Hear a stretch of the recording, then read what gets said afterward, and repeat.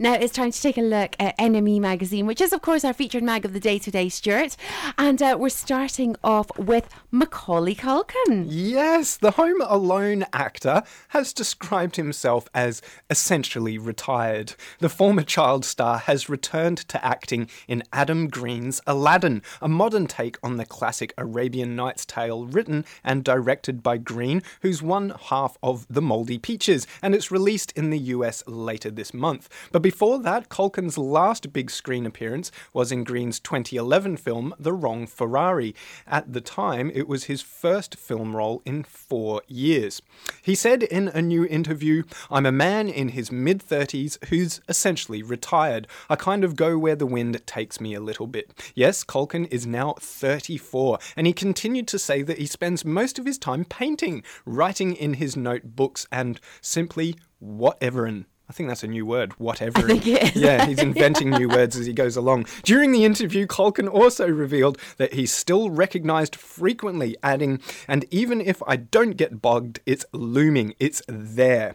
Continuing on, he also said that he's able to live his life more freely in Paris since he began spending time in the French capital a few years ago. It turned out that no one there recognised me, but they just didn't, well, they did, but they didn't care. And he was like, well, where have you people been my entire life? Yeah, I've often thought that for the poor guy. As a child star, that's your fate pretty much destined right there. You're going to be recognised for the rest of your life and never have any privacy. Well, exactly. I think the other thing is, you look at the problems that a lot of child stars have kind of run into because of having, too much fame or too much money or too young, too much experience, That's life right. experience. Yeah. You just need to look at the likes of Lindsay Lohan to see what can happen. And I was thinking something very similar when we were discussing Heat magazine the other week, and it was the other day, it was Drew Barrymore, because she was a child star, from being 4 or 5, she was in E.T., and she's had a string of failed relationships, never gets any privacy, and I think it's very, very difficult. But at the same time, the guy's in his mid-30s and he's retired. He spends all his day reading and painting and writing and whatever, and so I don't think he's got too much to complain about in a way at the same time. I don't think so either. He did kind of go off the rails for a while though, didn't he? I remember, seeing a few photos where he was looking very, very poorly. But, as long as he spends his time that makes him happy and he can get a bit of privacy, hey, he's got the money, he's earned it, he's achieved it. Good on him. Let him do what he wants. Absolutely. Okay, well, let's move on from Macaulay Culkin. Now, could David Attenborough finally be retiring? We will see, yes. His Great Barrier Reef documentary could be the veteran broadcaster's last on-the-road style documentary, according to the series producer Anthony Geffen. Geffen has collaborated with the 89-year-old on 11 projects over the past 7 years. Before Sunday's Australian premiere of the new series, Geffen told Guardian Australia that it's unlikely Attenborough would do anything as ambitious and taxing again. In a way, I feel this one is the last of what I call on-the-road David Attenborough documentaries, he said. That doesn't mean that this is his last film, because he'll top and tail films, he'll do narrations forever. But I think the idea of taking Attenborough for a year or two's project on the road where he's involved intensely and goes to a lot of locations throughout, I think at age 90 that can't go on forever. The producer fell shy of definitive statements, preferring to leave the question open-ended. Will he stop? No, he'll never stop. In fact, he's often said to me the best way to go would be on the road. In some ways, I hope that's the case because that's what he loves. He just loves being out there. I had done 10 projects with David, said Anthony Geffen, producer, and I said to him, right, okay, at some point we're going to have our last project together. If we've got one project left, where would you go? And without batting an eyelid, he said, the Great Barrier Reef. It's the place I still think is the most extraordinary place on the planet. Now, there's no succession in place, Geffen has said, because Sir David Attenborough is simply irreplaceable. There is no new David Attenborough. You've got someone here who started in black and white. He's gone through colour, HD, 3D, to where we are all now 4K and beyond. He spans the life of television in a way he absolutely does from the beginning. We're never going to get someone who has done that span. He's a one-off. And I would agree. I grew up watching David Attenborough documentaries. I don't think he can be replaced. No. I mean, I've watched David Attenborough documentaries all my life, and he is just, there's something about the man. There's something about the way he speaks. I know, it's such an iconic way of speaking. The moment you hear someone impersonate that style of narration, you know that they're doing a David Attenborough.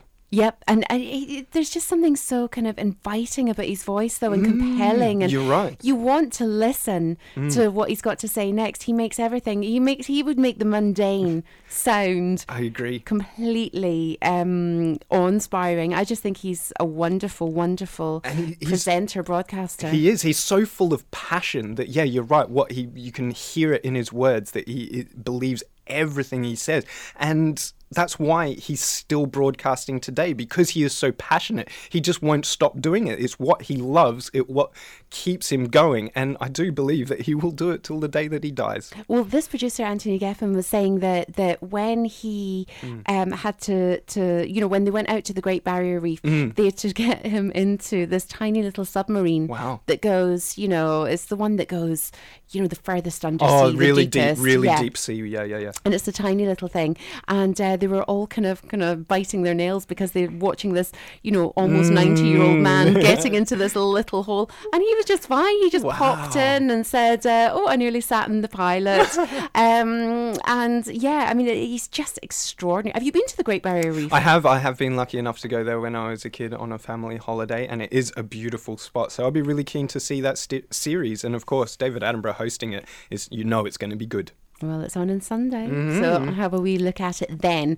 Okay, last but not least, we're talking about everybody's favourite at the moment, Adele. Yes, apparently she failed to notice that the sound cut out during a concert and just carried on singing it completely unaware. Yes, the singer was midway through performing All I Ask at Birmingham's Genting Arena last Saturday when the venue had some technical difficulties. Adele appeared not to realise that the venue's PA had failed and carried on singing despite the audience being unable to hear a thing. In footage recorded from the show, the crowd can be heard singing along to every word while the sound is switched off. And when she finished singing the 25 album track, Adele asked the audience, "Why did you all start cheering midway through? I thought that there was a streaker on stage. What was going on?"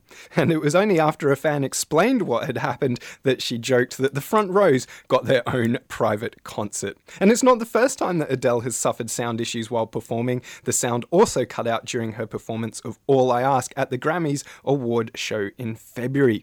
Maybe a sound guy's trying to tell her something and just pulling plugs out. No, that would be cruel. That would be cruel. But she did the right thing there. The show must go on. Even if she did it because she's unaware, I think it would look a bit unprofessional just to stop midway of the song and walk off stage. So, yeah, she did the right thing by the audience to keep them entertained. Well, exactly. And it's quite interesting, actually, that she didn't know. I mean, obviously her band are in the background. Yeah, and, she can still hear. But isn't it funny that you can be, doing this massive gig to thousands of people and not know that nobody can hear you? That's right. It just goes to show that she just mustn't be able to hear the onstage sound, that whatever she's hearing is coming through her own monitors or whatever. Maybe they kept working, but it was the PA for the audience. So, yeah, it must have been difficult with those technical issues, but she did well to recover. True professional. Listen, thank you very much, Stuart, for taking us through this week's NME magazine. Don't forget the brand new copy's out, so if you want to go out and get it, then you can.